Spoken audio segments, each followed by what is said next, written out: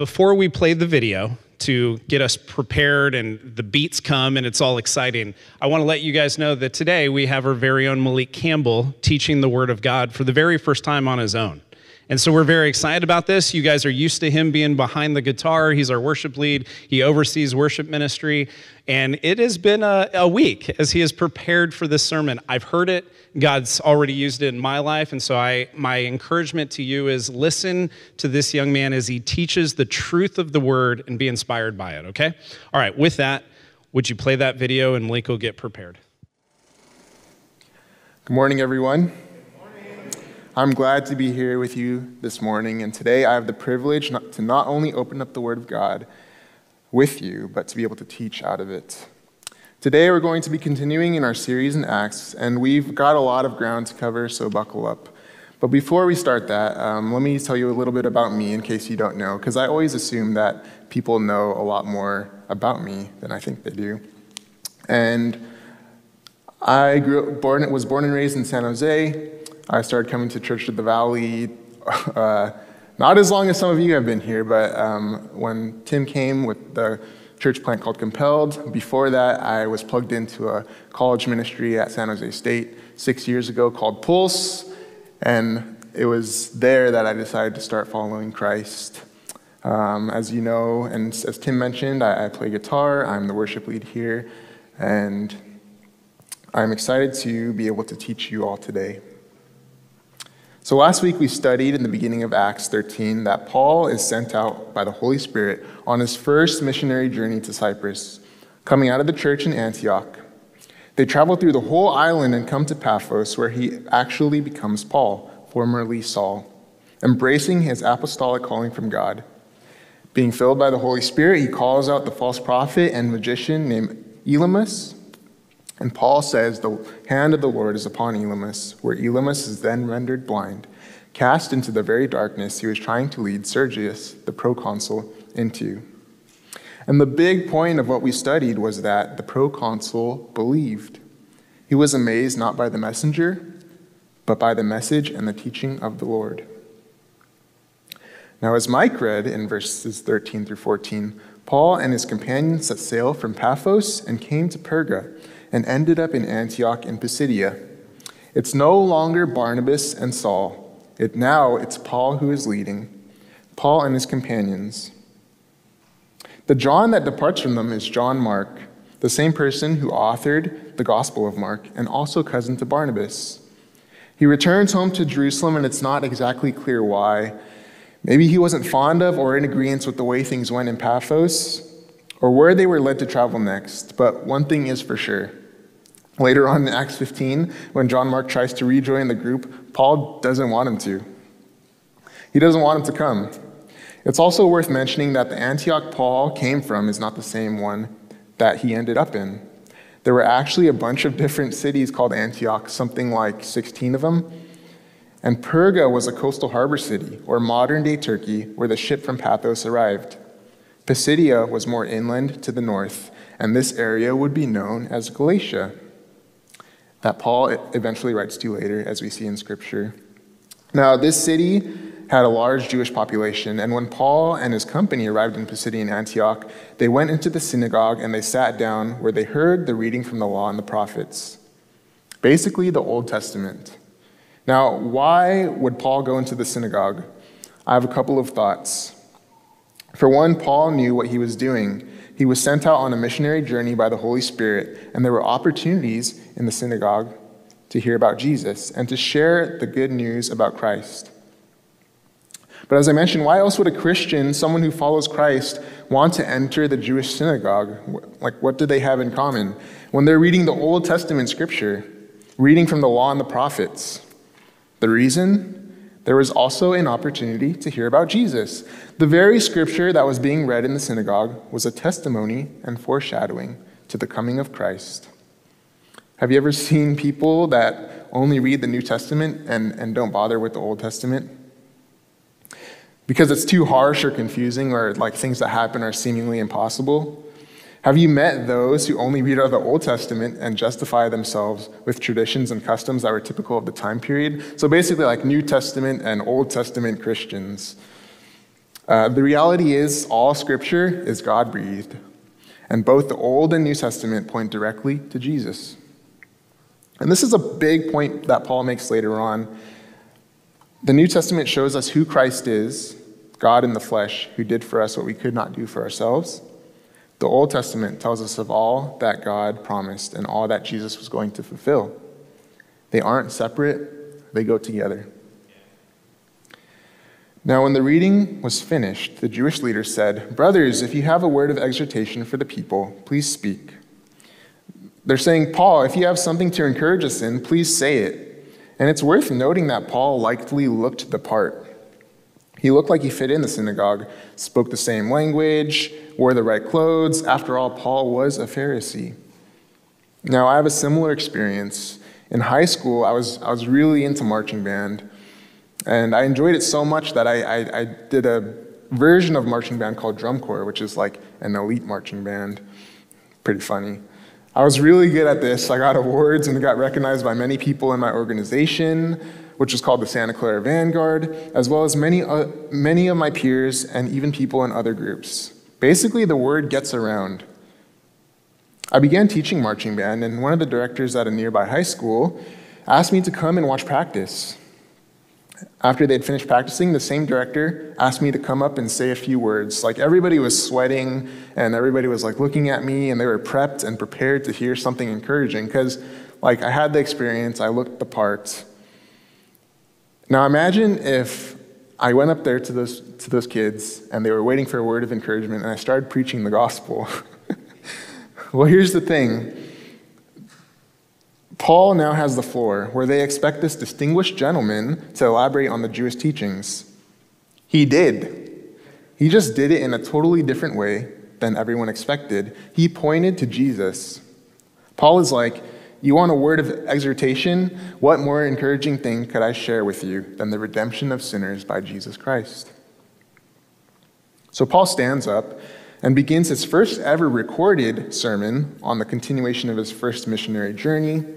He begins by addressing two groups, the Jews and the Gentiles, who are friendly to Judaism or converts, which I don't know how a Gentile converts to a Jew based on the Jewish expectations at the time, but okay.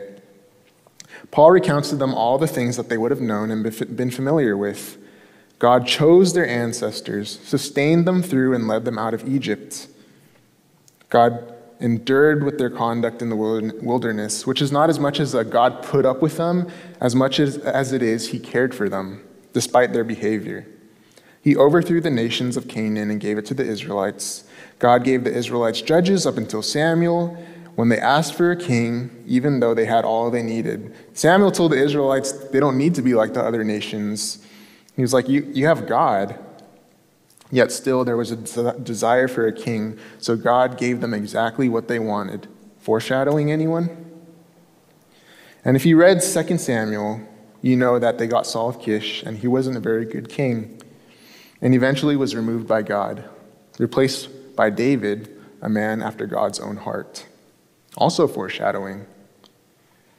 Now, it would be easy for me to get lost in all the bits and pieces of each piece of history here, which I'm sure you're wondering about, so I encourage you to go on your own or with a friend, go back to the scriptures and read where these things occurred and what God did in those times. But I don't want to miss the point of what Paul was teaching and the reason that Luke documents what he did.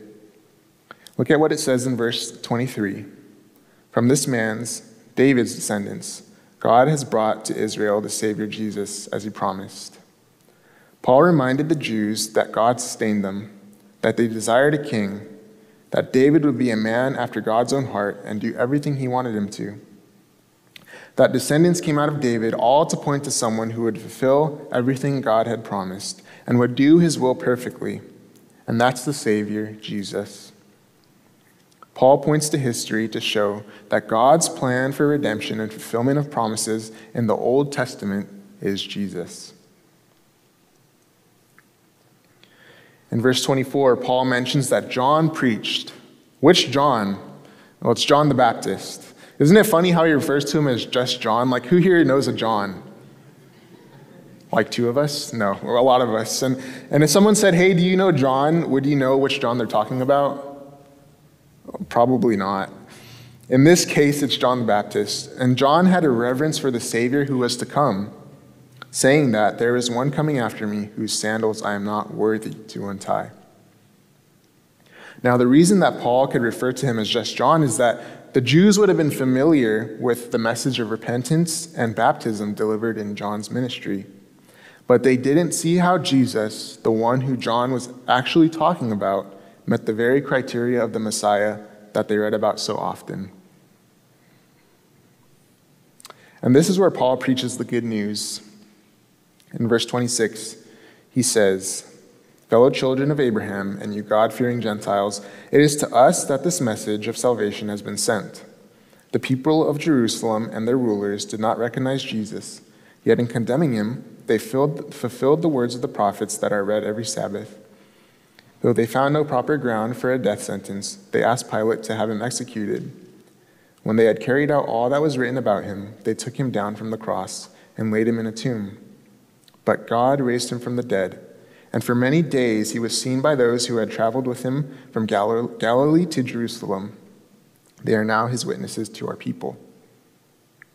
But God, Jesus, although perfect and blameless, without sin, was tried and crucified as a criminal. He was put on a cross and killed. They put him in a tomb where his body would lay, and on the third day he rose from the dead by the power of the Holy Spirit, and was proven to be alive as he appeared to his disciples and many others that would testify about him." But the crowd Paul is talking to didn't think all this would come from Jesus. They missed Jesus because they got caught up on superficial things about Jesus, about how Jesus was a carpenter from Nazareth that couldn't possibly amount to anything great. And they didn't believe what their very own law and prophets, word from the law and the prophets described about him so clearly. Doesn't this sound a lot like us?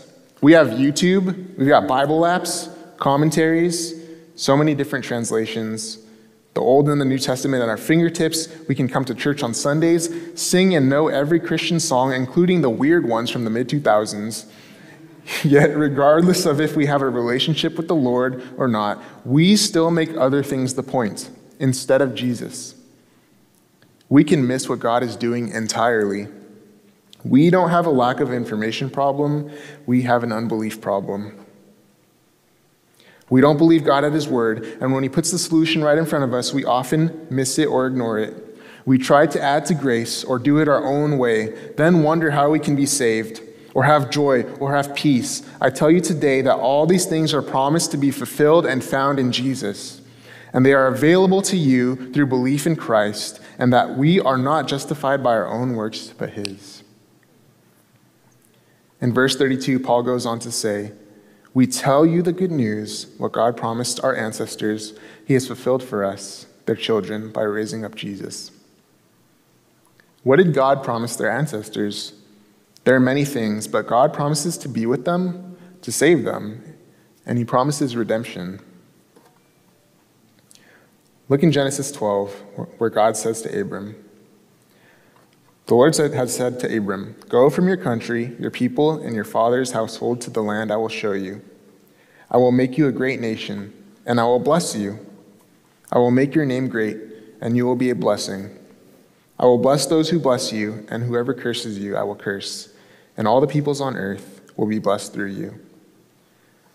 Now, maybe this is what the Jews still think is going to happen, and maybe they thought God was going to send someone greater than Jesus to fulfill these things. They were still waiting on the Messiah.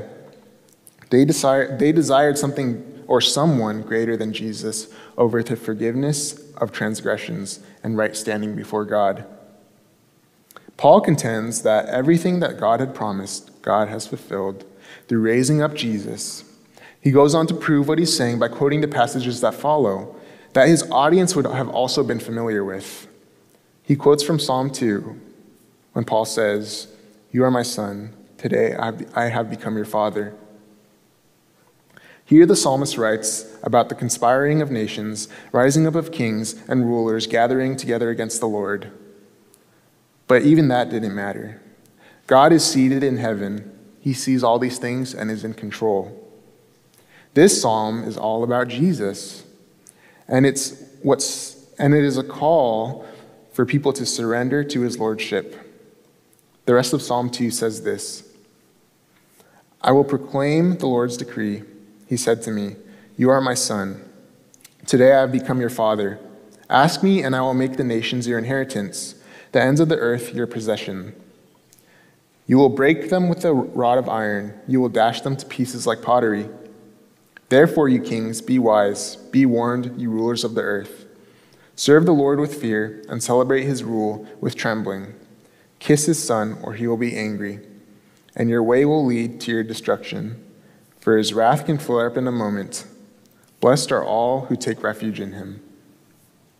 If this doesn't point to Jesus, I don't know what does. This is a continuation of God's promises that he fulfills through his Son. In verse 34, Paul says, God raised him from the dead so that he will never be subject to decay. And then quotes Isaiah 55, where God talks about making an everlasting covenant with those who need him, promising his faithful love that was also given to David. But what does God promise David? Let's read in 2 Samuel chapter 7. The Lord declares to you that the Lord himself will establish a house for you. When your days are over and you rest with your ancestors, I will raise up your offspring to succeed you, your own flesh and blood, and I will establish his kingdom. He is the one who will build a house for my name, and I will establish the throne of his kingdom forever. I will be his father, and he will be my son. When he does wrong, I will punish him with a rod wielded by men, with floggings inflicted by human hands. But my love will never be taken away from him, as I took it away from Saul, whom I removed from before you. Your house and your kingdom will endure forever before me. Your throne will be established forever. Now that's a promise. And it's about Jesus. I mean, Jesus did no wrong, but he was punished and flogged. And this promise wasn't going to happen through someone who was dead. It couldn't have been David. It had to have been Jesus. How do I know this? Paul goes on to quote Psalm 16 saying, "You will not let your Holy One see decay." When David was singing these words in Psalm 16, yes, it applied to him, but it was also prophetic in that it foreshadowed the coming of Christ and his resurrection, as well as eternal life being found in him. Paul knows this because David died. In verse 36 and 37, he says, "Now when David had served God's purpose in his own generation, he fell asleep, but he was buried with his ancestors and his body decayed. But the one whom God raised from the dead did not see decay." The one whom God raised from the dead is Jesus. And here's the point. God made all the promises to Israel, Abraham, and David, and fulfilled them in Christ. Everything God said he was going to do and redeem was fulfilled in Jesus Christ. To make Abraham a mighty nation, to establish the house of David, to raise up his offspring, for his throne to be established forever. All these things are about Jesus and realized through him. He did not see decay, but he was raised up from the dead. In verse 38 and 39, Paul says, "Therefore," what's the therefore? "My friends, I want you to know that through Jesus the forgiveness of sins is proclaimed to you. Through him, everyone who believes is set free from every sin, a justification you were not able to obtain under the law of Moses." This is really good news. Through Jesus, we have the forgiveness of sins. And this has to be only through the work of Jesus Christ on the cross that paid our debt. This is why Paul mentions that everyone who believes in Jesus, through him, is set free from every sin, and every means every. We couldn't possibly obtain this justification through the law. It took God sending his son to die. How do I know this? Well, when was the last time you read the Old Testament? When was the last time you read the 10 Commandments? Let's be reminded the first two verses of Exodus 20. And God spoke all these, and this isn't on the slides, but I'm going to read it. Exodus 20, "And God spoke all these words." Verse 2, "I am the Lord your God who brought you out of Egypt, out of the land of slavery." Verse 3, "You shall have no other gods before me." I already failed. Not because I worship other gods or believe that there are other gods, like I don't actively worship a different God. But in my own sin, I put other things before God and sometimes make other things the point. Thankfully, God is in the process of sanctifying me and growing me more into his likeness, as he is with many of you. Removing idols from our lives, but who has done the 10 Commandments perfectly? Who's done Leviticus perfectly? Jesus. We could not obtain that justification on our own. And when I read the 10 Commandments, I see 10 things I have not nor could have done perfectly. When I read the Old Testament, I learn a lot about who God is and his character, but I also read about our need for a Savior. I read about my brokenness and the brokenness of man. With Jesus in mind, when I read the Old Testament, I feel bound by my inadequacy and my inability to keep God's law, regardless of how hard I try. My own sin affords me this, and that's why we all need a Savior. The Old Testament shows us our need for a Savior. So believe in Jesus. This is good news. Everything the Old Testament requires of us, Jesus fulfills. I've said this again. And if we believe in him, we are freed from every sin. God's redemption and promises are available to all of us and fulfilled by grace through faith in Christ. But Paul goes on to issue a warning. He says, take care, in verse 40, he says, take care that what the prophets have said does not happen to you. Look, you scoffers, wonder and perish, for I'm going to do something in your days that you would never believe, even if someone told you. Here, Paul is actually quoting from Habakkuk chapter 1, verse 5, where God is promising a time where the Babylonians were going to invade Israel and take them away. People didn't believe. They were going to be amazed and perish. And it's likely that Paul shared more than a quote. So I'm going to read a bigger chunk of Habakkuk, and I didn't put slides for this, but I'm just going to read. From Habakkuk chapter 1, it says, look at the nations and watch and be utterly amazed, for I'm going to do something in your days that you would not believe, even if you were told. I am raising up the Babylonians, that ruthless and impetuous people who sweep across the whole earth to seize dwellings not their own. They are a feared and dreaded people. They are a law to themselves and promote their own honor. Their horses are swifter than leopards, fiercer than wolves at dusk. Their cavalry gallops headlong. Their horsemen come from afar. They fly like an eagle swooping to devour. They all come intent on violence. Their hordes advance like a desert wind and gather prisoners like sand. They mock kings and scoff at rulers. They laugh at all fortified cities. By building earthen ramps, they capture them. Then they sweep past like the wind and go on, guilty people whose own strength is their God. This was a warning told to Habakkuk by God. If you don't believe the words of the prophet, you will be amazed and you will perish. Similarly, Paul is warning those in the synagogue, if you don't believe the testimony about Jesus, you will be amazed and you will perish. Now, this has much more to do with your heart than a singular action.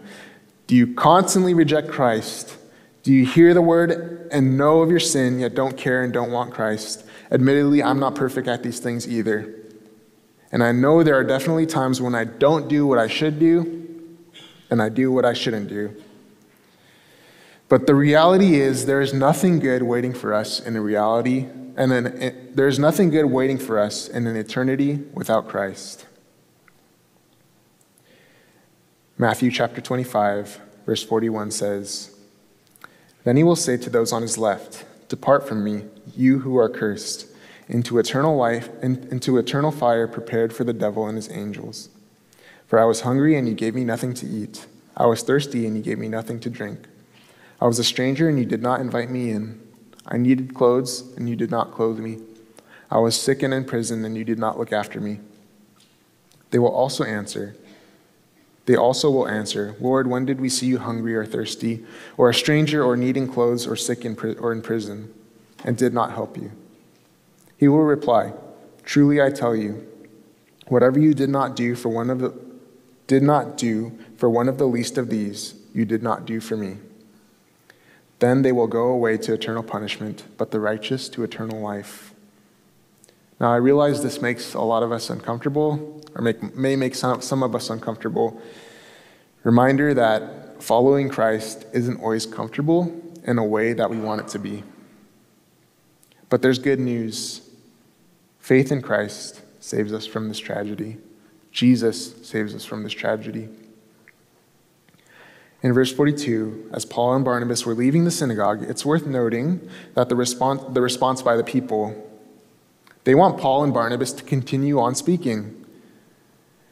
They want to continue hearing what they had just heard. People are realizing what they're teaching, that Christ is the fulfillment of the law and the prophets, and they want to hear more. Both the Jews and devout converts continued to urge Paul and Barnabas, or Barney as I like to call him, to continue on in the grace of God. He's encouraging them to keep going. I want to have a response like that after hearing the word of God. And on the flip side, I want to encourage others to continue to pursue Jesus and believe in him. We continue on in the grace of God. So I encourage you, don't switch teams. Don't switch to a false version of the gospel. Grace is the foundation in the relationship that we have with God, and that's getting what we don't deserve.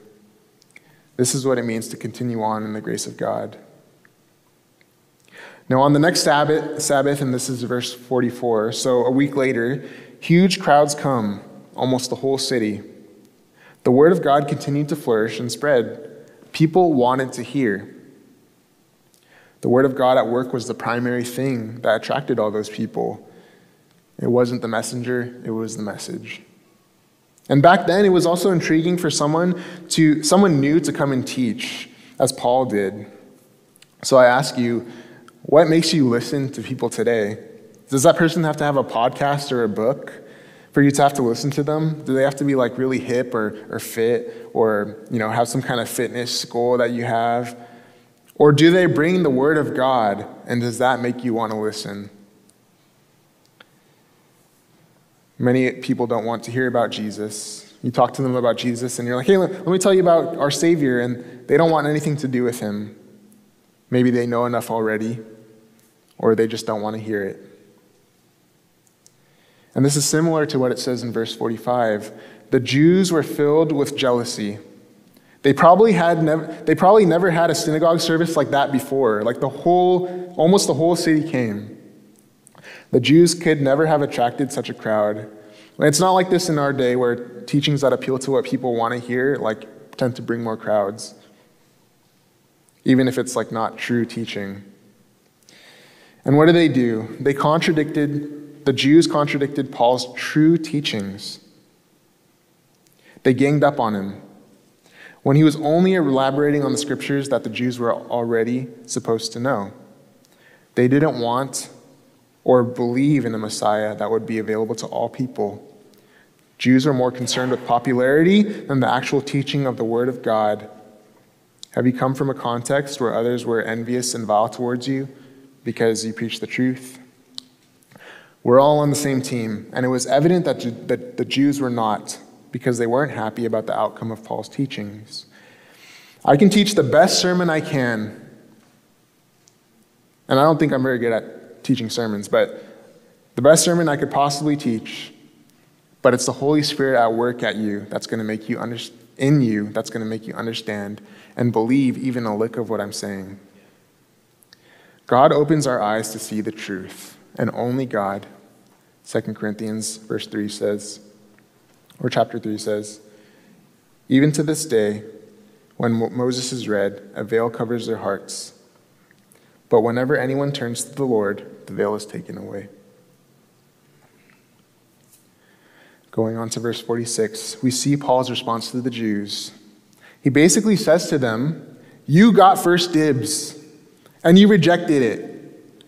It's clear that you can't see what I'm talking about, and if you do, you want nothing to do with it. The word came to the Jews first, not by preference of Paul, but because God intended to bring salvation and fulfill his promises to his people, Israel. But Paul turns to the Gentiles because Jesus came to pay for every sin, and every means every. He says in verse 47, where he quotes Isaiah 49, "For this is what the Lord has commanded us. I have made you a light for the Gentiles, that you may bring salvation to the ends of the earth." The grace of God was never meant to be exclusive to the Jews. It was always intended to be available to all, to everyone. If every sin is paid for, then grace is for everyone because we all sin. In Romans 1, Paul says it this way, and I'm starting in verse 14, but the slides start at 16. "I am obligated both to Greeks and non-Greeks, both to the wise and to the foolish. That is why I am so eager to preach the gospel also to you who are in Rome. For I am not ashamed of the gospel, because it is the power of God that brings salvation to everyone who believes, first to the Jew, then to the Gentile. For in the gospel, the righteousness of God is revealed, a righteousness that is by faith from first to last, just as it is written, the righteous will live by faith." Paul stopped speaking to those who didn't want to hear it and those who rejected it. He expanded and continued to teach those with open hearts. And I encourage you to look for people in your oikos or extended household to share the gospel with. If they reject it, then continue on to preach to them, but also continue to preach to those who don't reject it. It's not that Jews can't be saved, because we see that people in the synagogue wanted Paul to continue sharing. Paul knew that grace wasn't exclusive.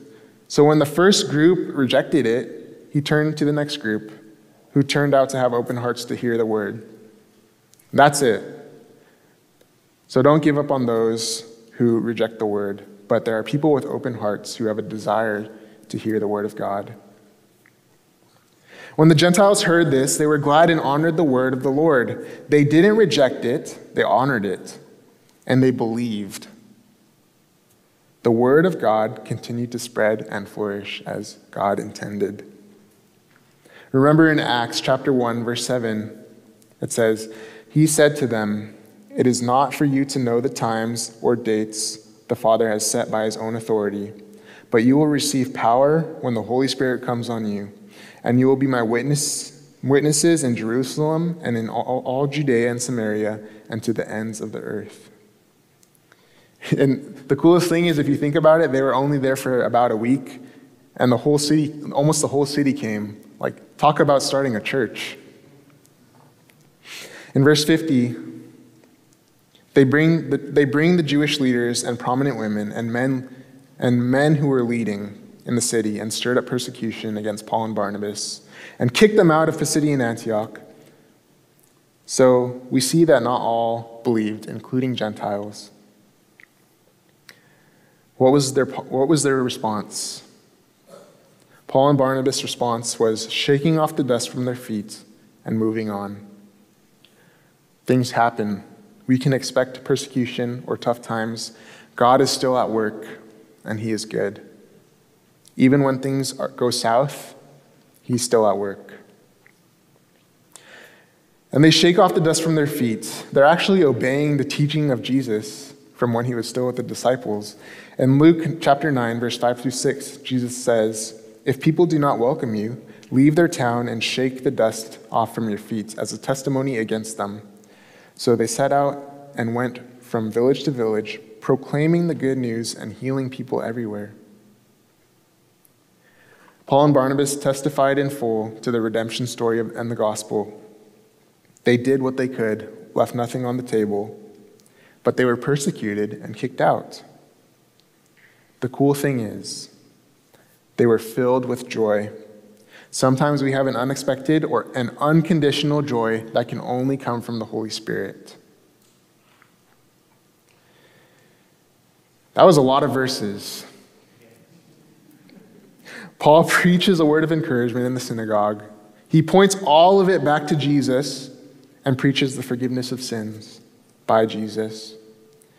Many believe the word of God, both Jew and Gentile, and the word of God continues to spread throughout the entire region. As I close, I want to leave you with this, and Raymond, you can come on up. It may seem like the Gentiles were special because a lot of them got it. Like the whole city, almost the whole city came. And I asked myself, why did they receive the word and not a lot of the Jews, and a lot of the Jews didn't? And maybe I was thinking, maybe it's because there's no redemption for Gentiles in Judaism. And when someone who's lost realizes their brokenness but hears about a Savior who paid their debt, how could they not rejoice if God opens their eyes to see that? But on the flip side, for the Jew, when someone who has heard their whole life that their works justify them and then fall short, and then learn of a Savior who did the work on their behalf, that is something to rejoice about. When they see that the teachings they have heard their whole lives are about Jesus and how he will become our justification, and they don't have to clean themselves up or be perfect, the same radical transformation can occur by the Holy Spirit, both in the Jew just as it does in the Gentile.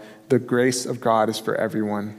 And my point is, it's not about if you're a Jew or a Gentile, but it's about a heart to see God for who he is and believe him at his word. By faith in Jesus, you are a part of God's great story of redemption. Regardless of your background, the same thing promised to Israel and is promised to you because of Jesus, who makes a way for us to be included in the kingdom of God and have a relationship with God. Let's pray. Jesus, I thank you that your grace and salvation is for all. It doesn't matter our background. God, you know us each personally. Lord, I thank you that you show us that your plan was Jesus the whole time. And thank you for showing us who Jesus is. I pray that we would all follow him and that we would pursue him, Lord, for the right reasons, to grow more into your likeness. And because you're God, Lord, you are our Savior. God, I thank you for this time, and I just pray that you would be glorified. In Jesus' name, amen.